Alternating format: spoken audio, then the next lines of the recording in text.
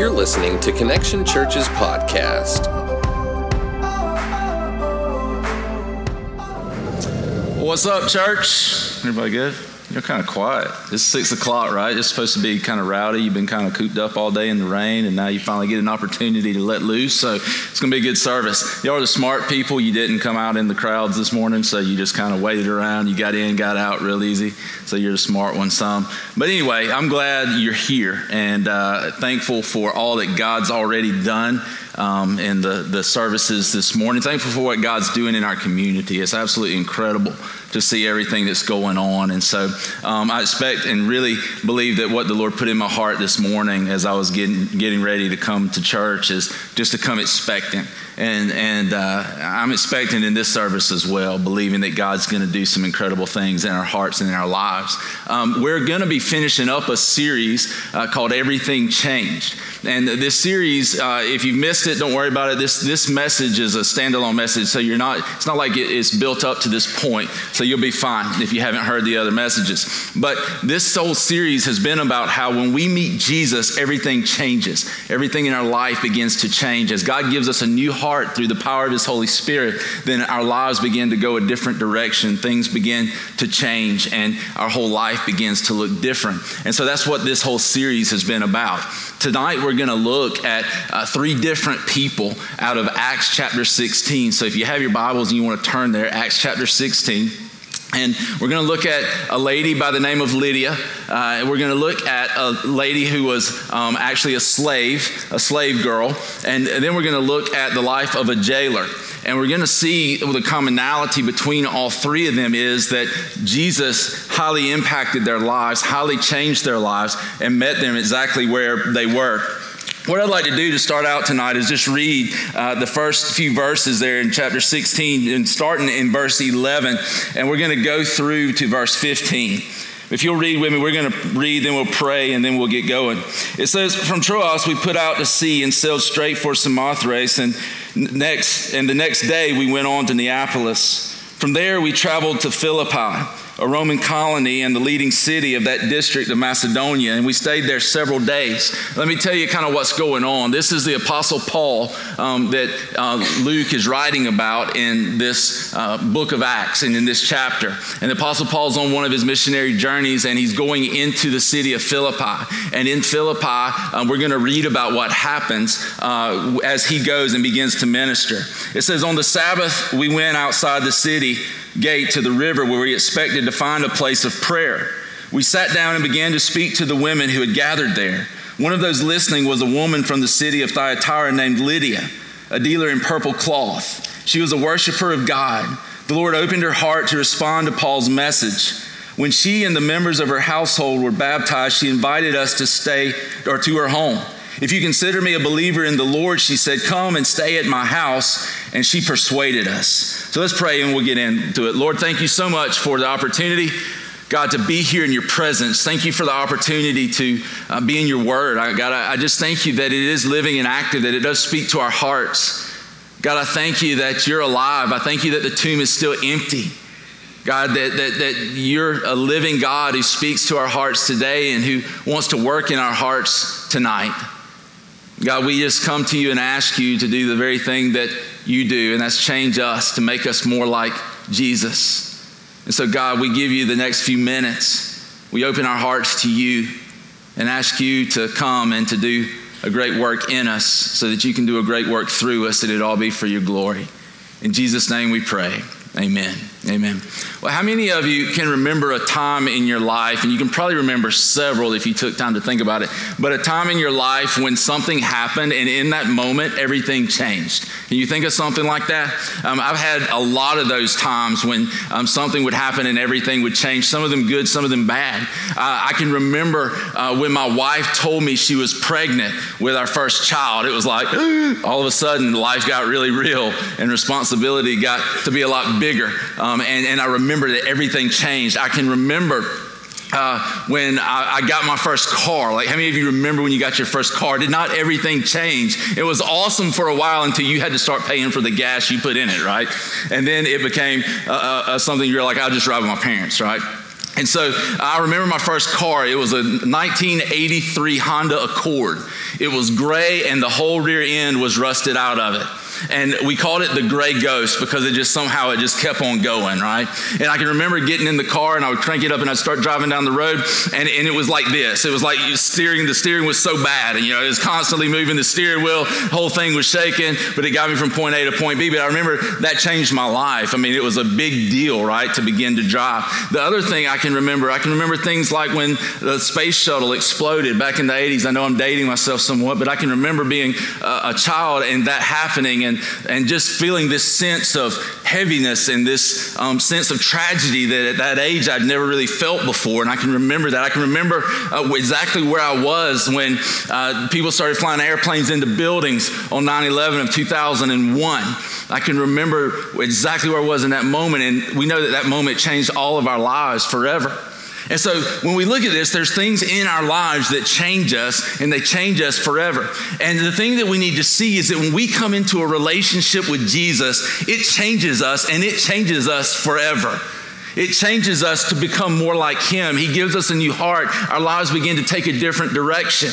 See, it's impossible for us to come into a relationship with Jesus and not change. It's impossible for us to begin to follow Him and not be different. Because when we come into this relationship with us, He does change everything. Everything begins to change. And when we look at this lady named Lydia, it's interesting to me how her life begins to change and we see this. But I think that we have a lot in common with Lydia. I think there's a lot in our lives that we have in common with her. Because see, she was a lady who was pretty well off. And not everybody in here is rich by American standards, but here's the thing I do know, we're rich by the world standards. We've got so much of the things that we need. And this lady, she was pretty affluent. We know this because she was a dealer in purple cloth. And in those days, that was a pretty good, lucrative business. We also know this because she had a house that was big enough to host Paul and all of his companions. So she had some means. But something in her was still not satisfied. Think about this. She had means, and yet she still wasn't completely satisfied. She was still looking. The Bible tells us about Lydia in that passage we just read that she was a worshiper of God. What that means is she was a Gentile. She was a non-Jew. And she was a worshiper of God. She had begun to worship the way the Jews worship. She began to worship the God the Jews worship. And so she was worshiping in that way. So she was seeking God. She was passionately seeking God. And so there was something in her. She had tried this religion, but she had not found something that would completely satisfy her yet. And so we see in Lydia a couple of things. She had everything she could possibly need, but she still needed something. She had been religious, but there was still something missing. And I wonder how many of us are in that place. Even in this crowd, there are people here today that you may have everything physically, everything materially that you could think of, but there's still something missing because you can't have everything and still be missing something. In this crowd, there's people who you've been very religious in your life. Maybe you've done the religious thing. And when I talk about religion, what I'm meaning is you've had the rules without a relationship with God. You've gone through the motions. You've been in church. You've been in the Bible study. You've been in the Sunday school. Maybe you were in the VBSs and you did all of those things, but you still found yourself unsatisfied.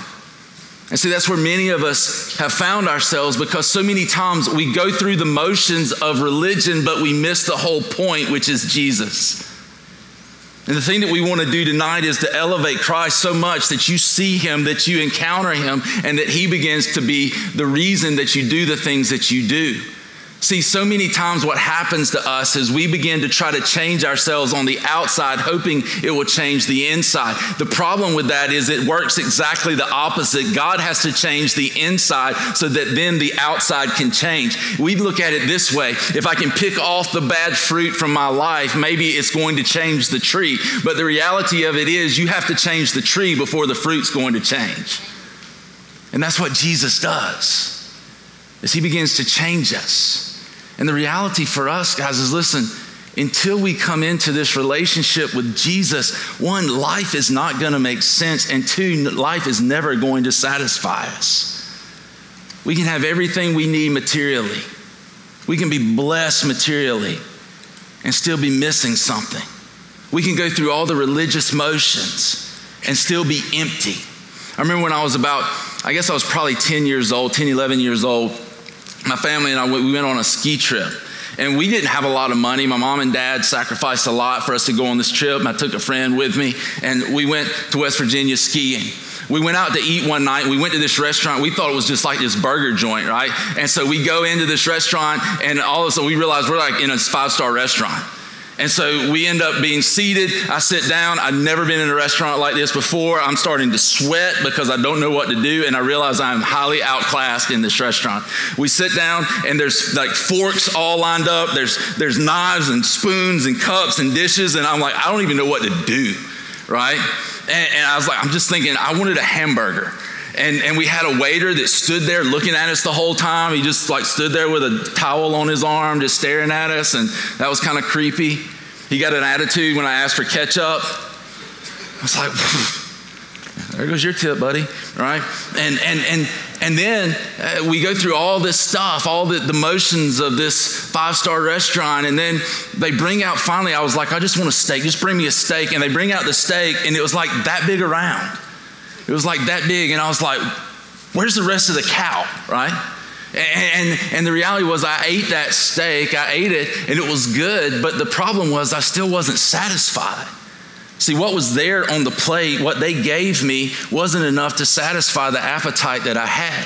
And the reality for us, guys, is this, that until we come into a relationship with Jesus, until we begin to feast upon what he offers us, then we'll never be satisfied. We'll never possibly be satisfied with anything else.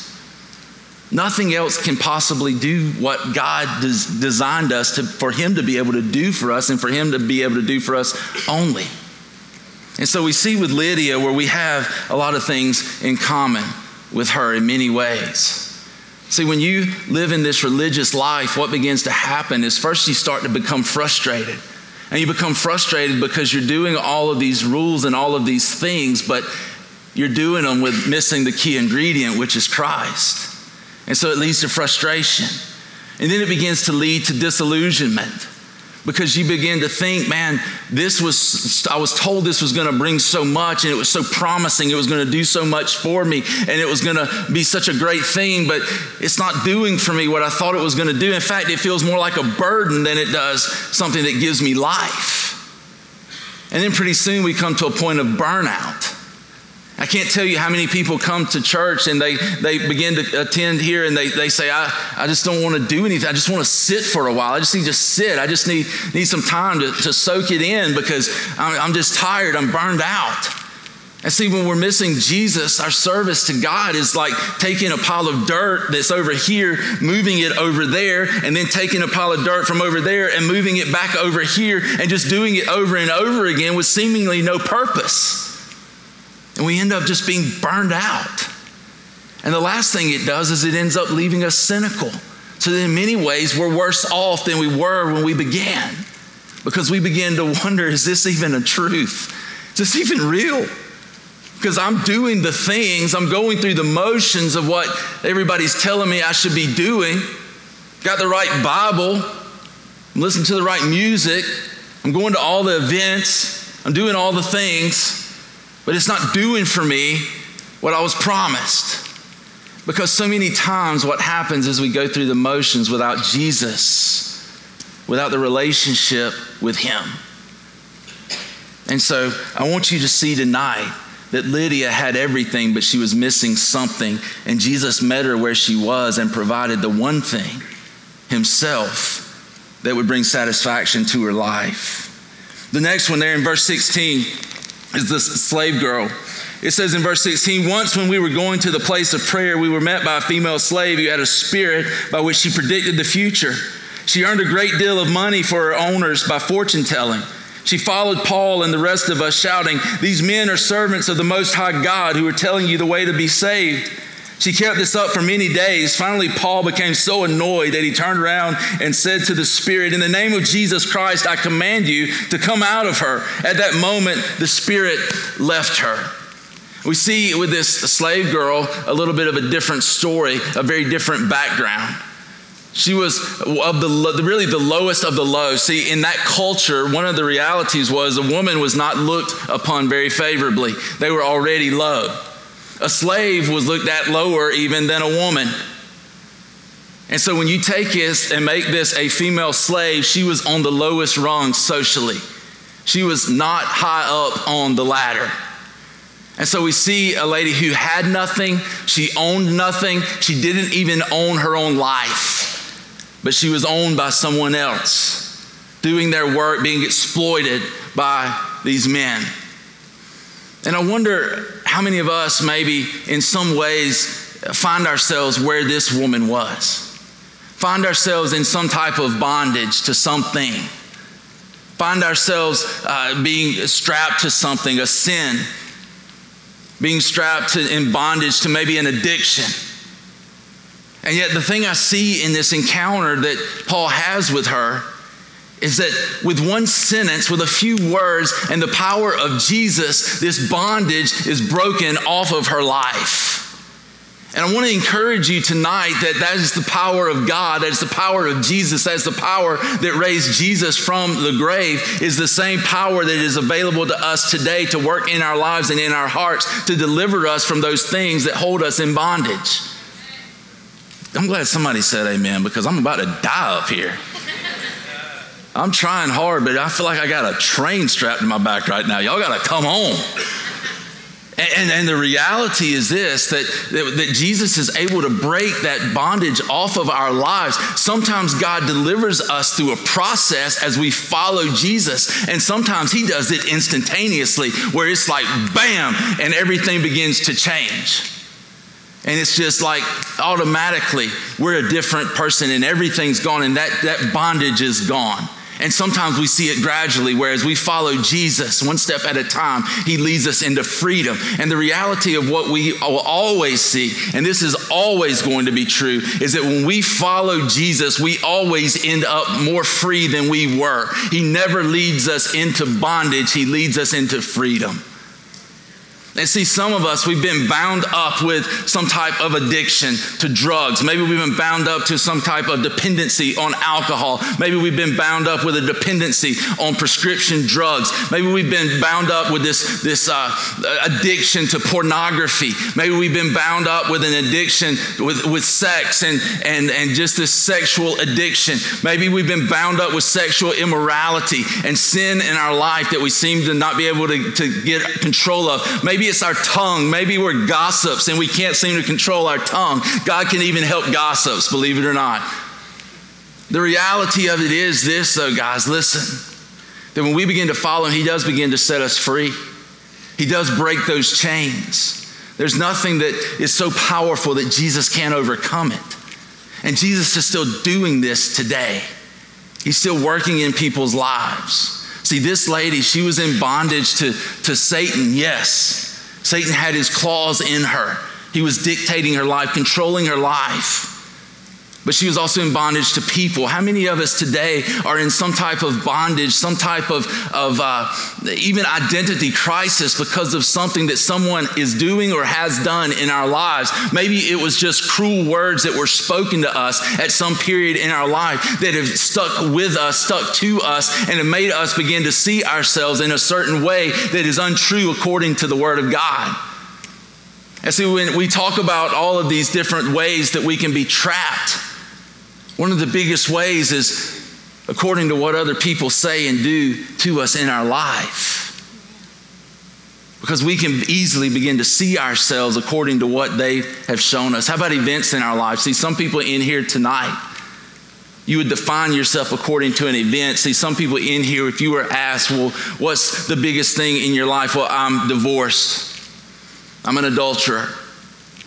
I did this, I did that. This is my life. This is my identity. This is who I am. And so in a way, you're in bondage to some event in your life. And when you walk in tonight, what I want you to see and what I want you to understand is I don't bring these sins up to tell you, to bring you into condemnation. I don't tell you these things to beat you over the head with them and tell you to get better. I'm telling you these things because there's a God in heaven who can not only forgive them, but deliver you from them. I'm telling you these things because that's what Jesus does. He sets us free from these things that hold us back. And here's the thing I can tell you, if you don't believe me, try it. But don't try some half-hearted religion where you go through the motions. I'm telling you, if you're going to do it, go all in, trust Jesus and follow him and see if your heart doesn't change and your life doesn't begin to look differently. And so when we look at this, I want you to see this. I want you to understand this. See, so many times we understand we hear John 3:16, and probably most of you in here could quote John 3:16. You watch a sporting event, you always see the guy with the sign that says John 3:16. And I'm like, how many people get saved watching the Super Bowl with the guy who has the sign that says John 3:16? But if that's what he's doing, I mean, that's fine, right? But we never really talk about John 3:17.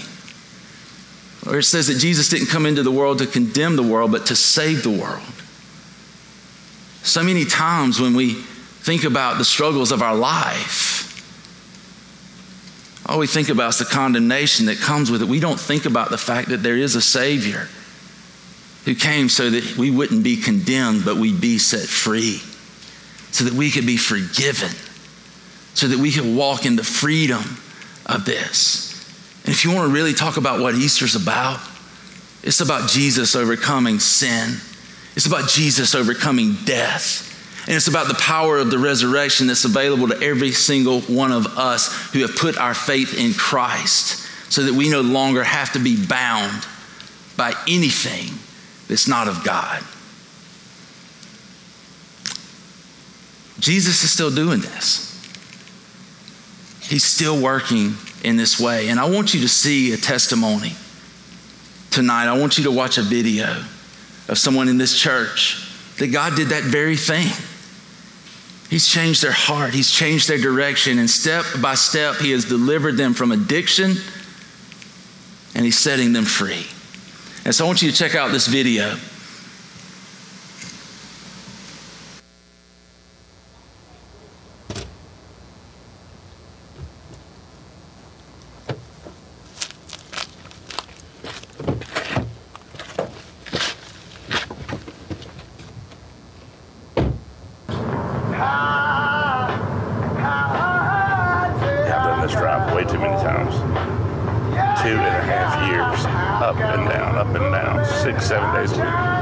Is this thing on?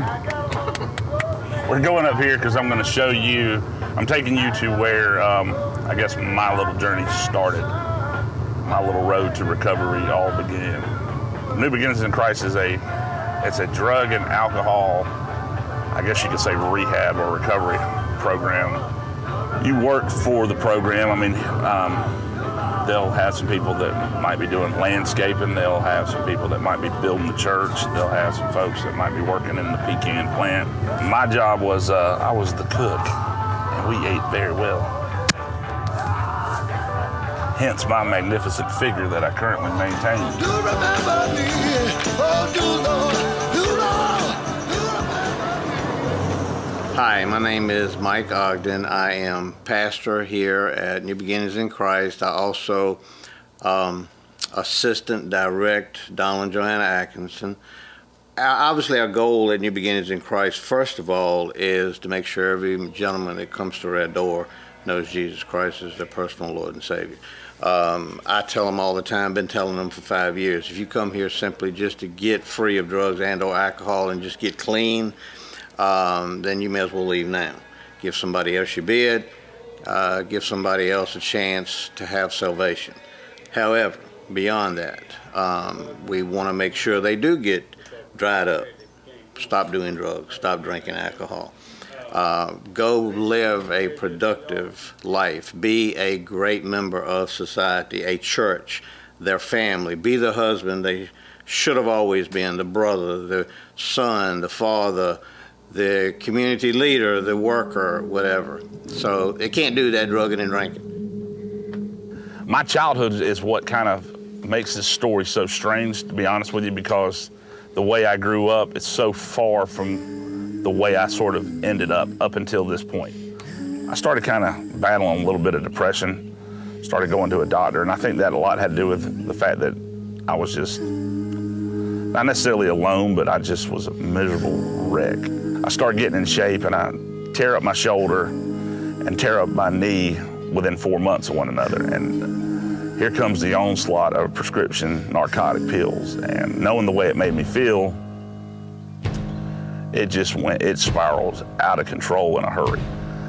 At certain points, I was going through anywhere from $500 to $1,000 a day, buying them illegally off the street from people that I knew. I lost everything that I'd ever worked for. I lost my house, I lost my career, I lost everything. We're not naive to the fact that we're hurting mama or daddy or brother, sister, wife, cousins, aunts, uncles. We're not naive to that. And the only way we know how to cope with it is to keep doing it, because it hurts us so much. It's either that or swallow a bullet. I mean, and it got that close for me. I mean, I'm sitting in my house one night with a gun in my mouth, scared to put the clip in it, pulling it back just so I can feel the click without the bullets in it, just so I can know what the thing tasted like, just in case I got enough gumption to do it again while it was loaded.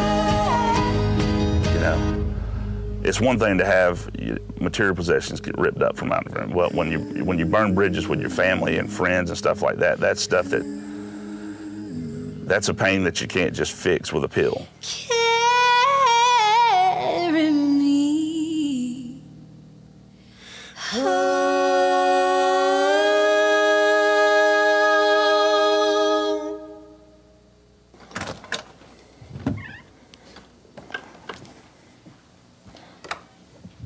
Let there be light. Greg was, I don't know how long he had been here. He can help me here with the timing, because there's so many of them. I can't remember all the numbers.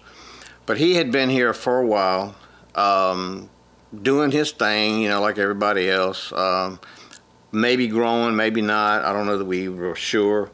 But he was sitting about midways in our chapel, but one particular service, I think it was on a Thursday night, if I'm not mistaken. And something happened. We had a speaker, Tony Thompson was here, and he was playing the guitar, and he hadn't even started singing yet, and all of a sudden, you know, it's like he hit a lick, and I just started sobbing. I mean, I'd gotten so far, I think all that brokenness was starting to come out, and I just started crying like a baby. It was uncontrollable crying, and I walked down to the altar, and I just kind of started laying some stuff out and praying, and I sobbed my way back to my seat and stand here for about another 5 or 6 minutes, and my roommate's looking at me like, "You all right?" I'm like, "No." I said, "Look out." And I went back up. He said, "Where you going?" I said, "I'm going back up there. I guess I ain't done yet." So I get back up there, and I guess that's kind of where it all happened. You know, I put my face down on the floor up there, and I remember it because it was like when I came up, when I lifted my head up that second time, it felt like I had been swimming underwater and holding my breath for 35 years, and finally I was able to catch my breath for the first time in my life. I don't know what it was that I had held on to that had kept bringing me down. It was like he told me, "If you'll just let go of all this stuff, I'm about to rock your world in a way that you have no idea about. I'm fixing to change everything." The Holy Spirit just kind of, you know, got his attention. I mean, he came forward, he went back to his seat. I think he came back again forward, but he just bawled. And I mean, it was like a meltdown. Something just happened, you know, but he got it. And from that point on, what had been like a gradual thing really took off.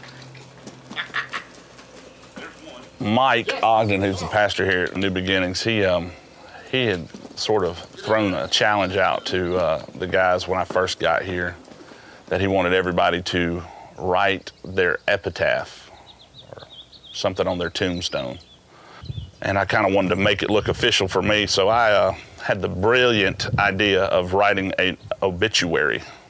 I guess it was a way of, I want to say once and for all, burying that old guy. You know, I mean, I'm not naive to the fact that old guy could show up at any given moment, but I'm also not naive to the fact that, you know, God's promise is that I'm free of that as long as I want to be. As long as I follow him, that there's, you know, if I take hold of that, then there's no way that old guy can flare back up. Let's see here. Grego Wiley passed away yesterday, March 30th, 2013, at the age of 36. I knew I wouldn't be able to get through it. Beloved son to Linda Wiley of Augusta and Larry Wiley and Diane Wiley, stepmother of Swanee. Best friend and brother to Seth Thompson Wiley, stepbrother of Jared and Sean Hannafin.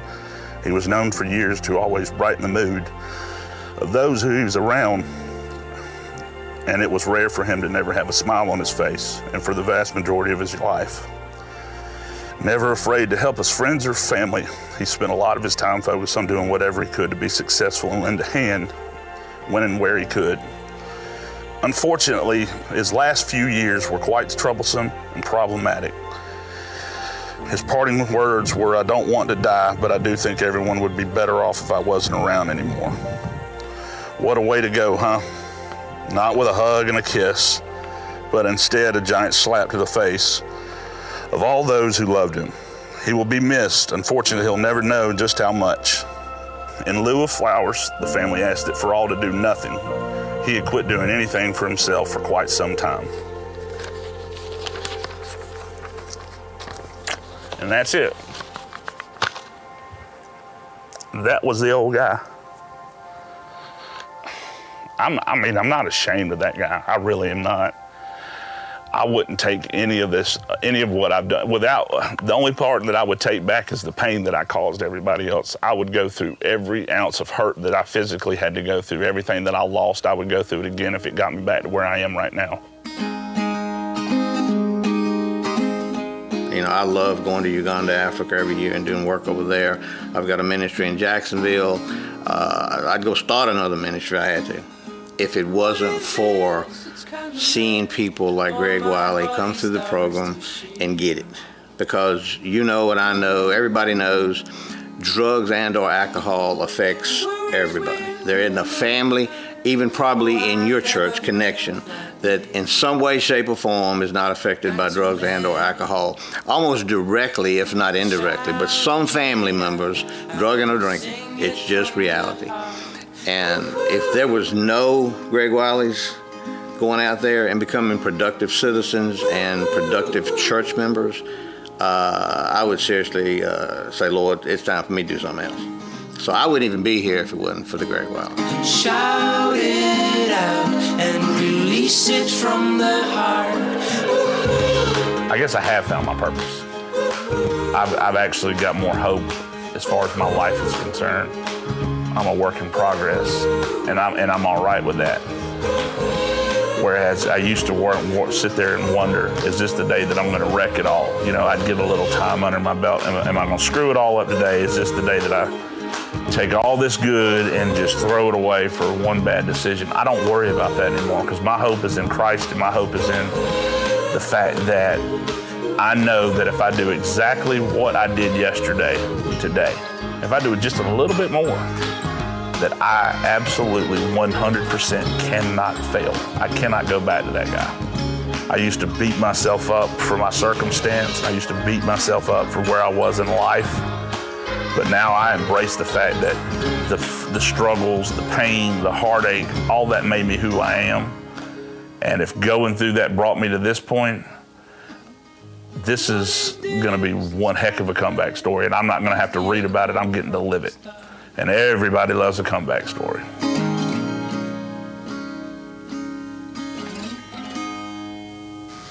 Well, amen.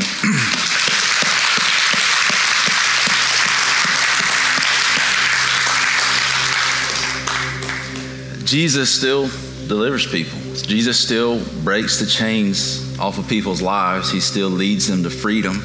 And we see that not only in the slave girl's life, but in Greg's life and in millions of people's lives who have encountered Christ throughout the years. The last person we're going to look at is a jailer. And this jailer actually encounters Paul and a guy with him named Silas. He encounters them because once they cast out this evil spirit from this girl, she's no longer predicting the future. She's no longer doing these things. It costs her owners a lot of money. They take Paul and Silas and they bring them before a mob of people. They end up getting them thrown in jail. And this jailer takes them to the center of the cell and he puts them in stocks, and they're in this dingy, nasty, dirty cell. But the Bible says that they were praying and singing hymns, and then all of a sudden there's this earthquake that happens, and the place is shaken, and the stocks come loose, and the gates are open. And it says that this jailer is about to fall on his sword because he is ashamed. He knew the shame that would come along with having let these prisoners escape. But Paul cries out to him and tells him, don't do it, we're all still here. And so he calls for lights. And then I want to pick up with what it says here in the text. In verse 29, the jailer called for lights, rushed in and fell trembling before Paul and Silas. He then brought them out and asked, sirs, what must I do to be saved? See, here's this man, this jailer, who is feeling the weight of his sin. He realizes that my life needs a Savior. Someone needs to save me. Verse 31, it says that they replied, believe in the Lord Jesus and you will be saved, you and your household. Then they spoke the word of the Lord to him and to all the others in his house. At that hour of the night, the jailer then took them and washed their wounds. Then immediately he and all his household were baptized. The jailer brought them into his house and set a meal before them. He was filled with joy because he had come to believe in God. And I want to tell you a little bit about this jailer. So this jailer would have been most likely a Roman soldier.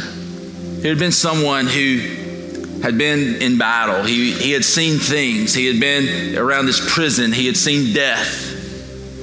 He wouldn't have been some soft guy, right? He would have been a pretty tough individual to do what he's doing. And yet this hardened heart was no match for the power of Jesus.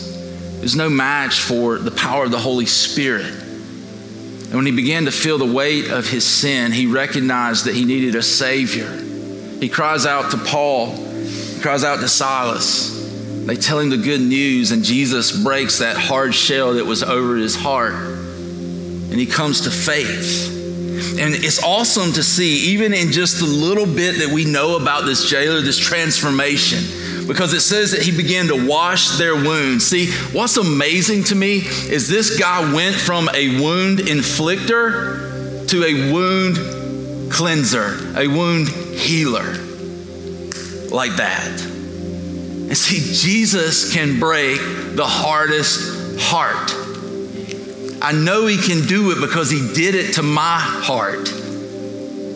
I can tell you this, that I used to pride myself in being hard and being someone that was unemotional. I realized that if you love, you have a big chance of being hurt. And so I put up walls around my heart so that no one would get in. And I thought that I was big and bad. I thought that that no one could change that. I thought that no one could do anything about it. And then on April 1st of 2000, in a group of about 50 men, had an opportunity to go to the altar. And all I can tell you, I don't even know why I went. I was so cynical. Even as I was going, I was cynical.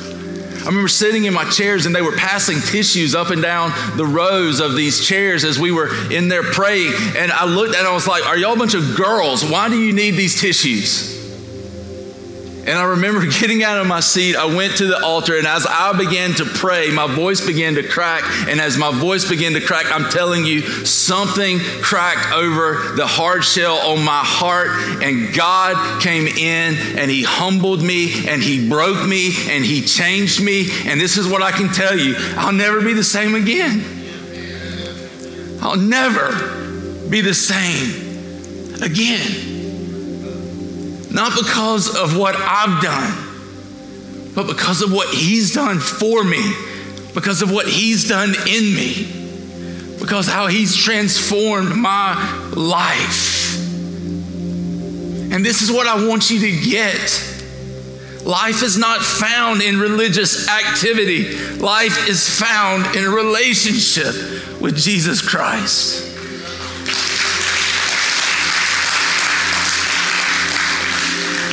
And this is what I know. I've felt this in my heart all day long. Some of you are in here right now and you think one of two things. There is no possible way God can touch me as far as I've run from him. There's no possible way he can do anything in my heart because of all that I've done. And I'm telling you right now, you're dead wrong. You cannot outrun the grace of God. And his arm is never too short to save you, to pluck you out of whatever you're in and to give you new life. The second thing that I know that is in here is some of you think that your heart is too hard and you're even cynical about Christ. And I'm telling you again, if you think he can't break your heart of stone, you're dead wrong. All you've got to do is say yes to his invitation. And just like he broke that shell off of my heart, he will break it off of your heart. And he'll give you a heart of flesh instead of a heart of stone. And listen to me, you won't become perfect today, but you'll become different. You won't be a finished project, but you'll be in a process with Jesus where he's transforming you to become like him. So many people look at what I do today and they think that I've been some kind of perfect person, or that even now that I'm some kind of perfect person. And what I'm telling you is it's not true. That I have issues, the same as anyone else in here. I have my own struggle, my own sin, my own bondage. But I'm telling you, the God who has delivered me and is delivering me will do the same thing for you. And that's my plea for you tonight. Is to open your heart and let this God in. To say yes to his invitation. Maybe for you used to have a flame burning in your heart and it's gone out, or it's barely burning. And tonight it's just to simply say, God, rekindle that flame in my heart. Maybe for you, you've never met Christ. And listen, I don't care if you've attended 1 million church services. You've never met Jesus. You've never come into a relationship with him. He's never changed your heart. He's never changed your life. And what I'm telling you tonight is that he invites you to a relationship that's life-changing and life-transforming. I hadn't done this all day, people. I'm telling you. I haven't done this all day, but today, tonight, God is trying to speak to somebody, but your heart is too hard.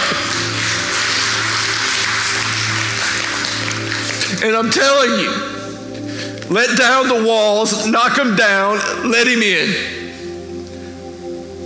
Because he would do for you what he's done for me and for millions of others.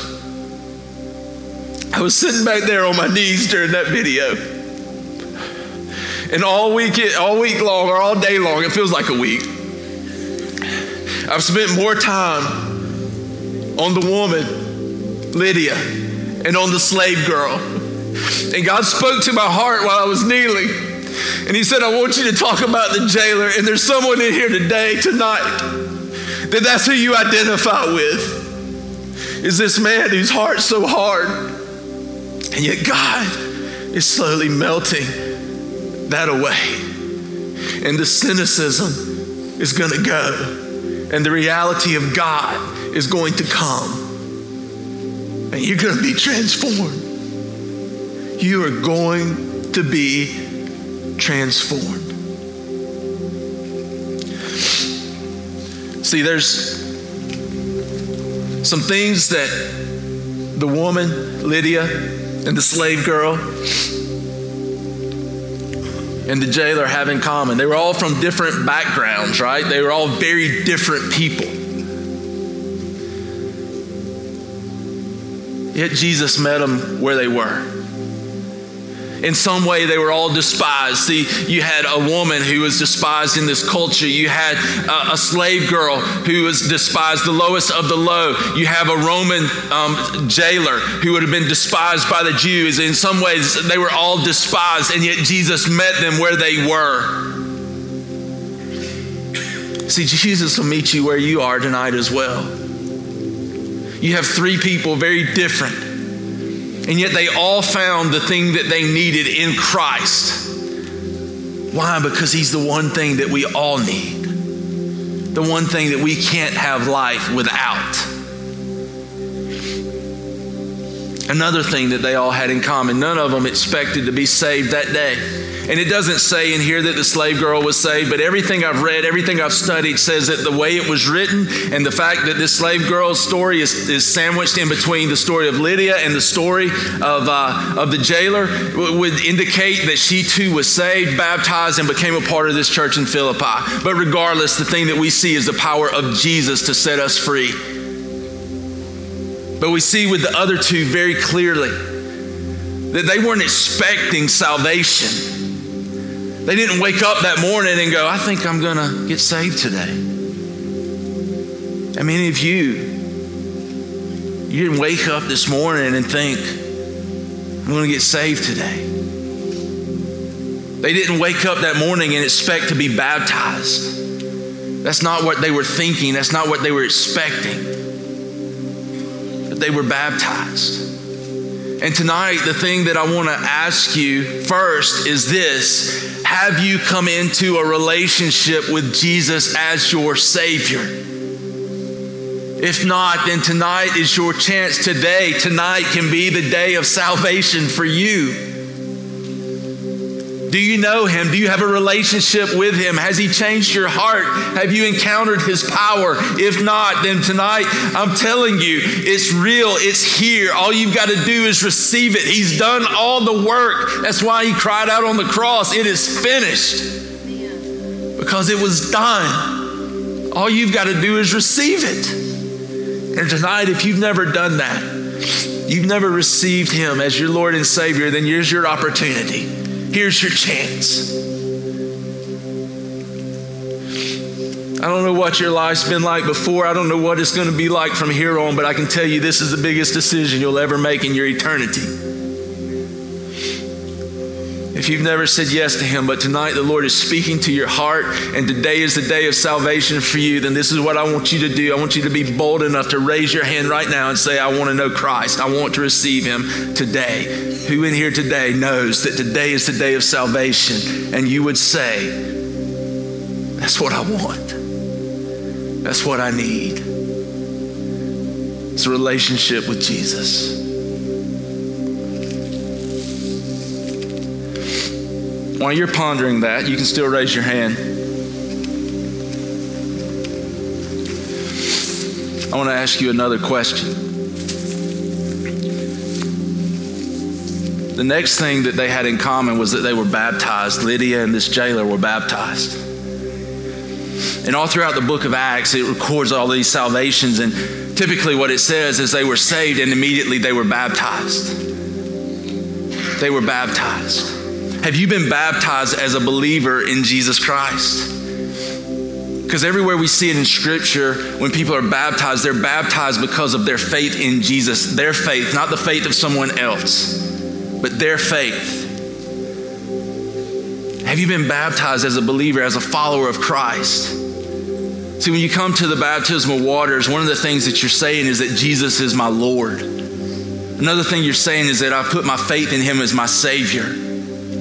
Another thing that you're doing is you're symbolically going under the water and coming back up, signaling the fact that you were spiritually dead, but now you've come to spiritual life. The water shows the cleansing power of Jesus' sacrifice. All of these things are taking place, but I also want to be very clear that the water does not save you. It's your faith in Jesus that saves you. You can come up here and get baptized, but if you don't have faith in Christ, you're just a wet sinner bound for hell. I don't know how else to put it.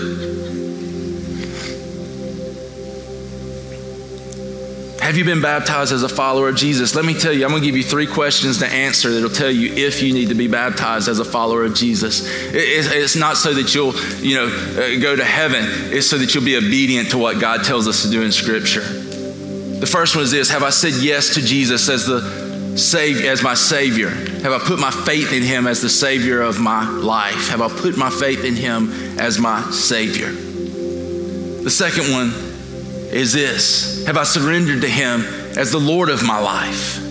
Have I surrendered to Him as the Lord of my life? The third one is this: have I been baptized as a believer in Jesus? So here they are. Have I surrendered to Him as the Lord of my life? Have I put my faith in Him as my Savior? And have I been baptized as a believer in Jesus? If your answers to those questions are yes, yes, no, then your next step is baptism. Period. According to Scripture. This is one of the next steps that you don't even really need to pray about because it's so clear in His book.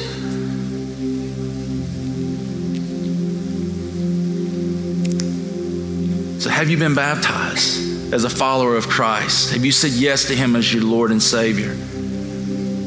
Because tonight we're going to baptize people. Some of you got up this morning, you're expecting to be baptized. Some of you are like Lydia.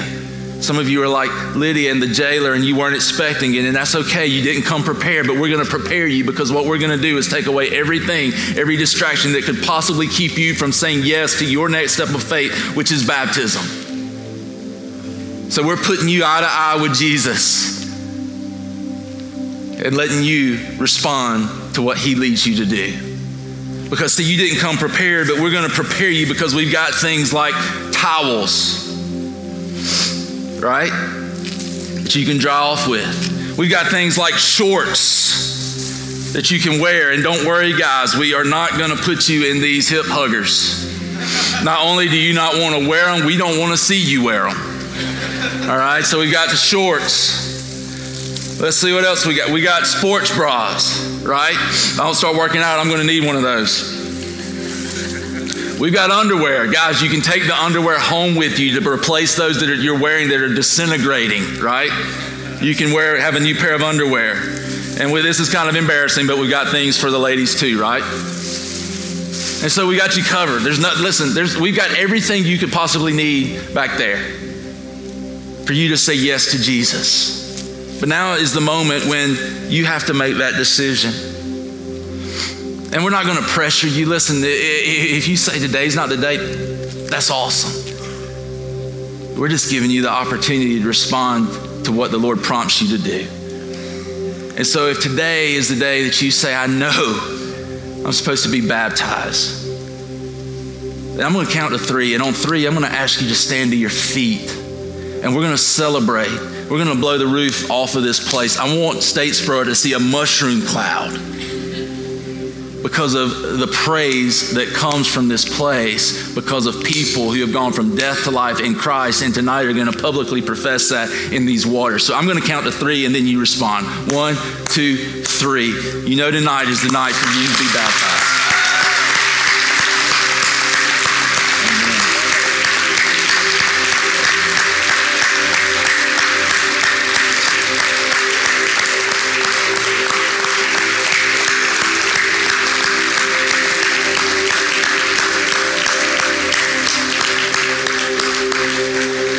Listen, if you're here and you stood up, this is what, obviously, if you're here, if you did stand up. So what I'm going to ask you to do is to walk back to the back. We're going to have some people meet you in the atrium, and they're going to take you and help you take your next step. Listen, if you are in middle school or high school and you responded, that's awesome. But I want you to talk with your parents. We're going to talk with everybody back there about the decision that they're making and about the decision that they've made to be baptized. So we want that to be something that we do with everyone so that we're sure of this decision.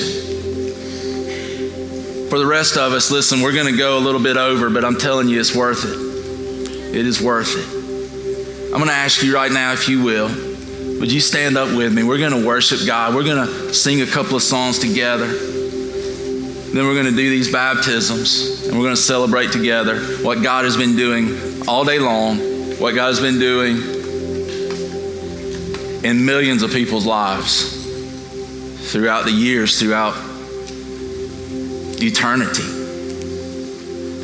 So I want to pray for us, and then the worship team's going to lead us. Jesus, we come to you and thank you for everything you do. Right now, God, we exalt you in this place. We love you, God. We praise you for who you are and what you do. God, may you be exalted. May you be exalted. In your name we pray, amen.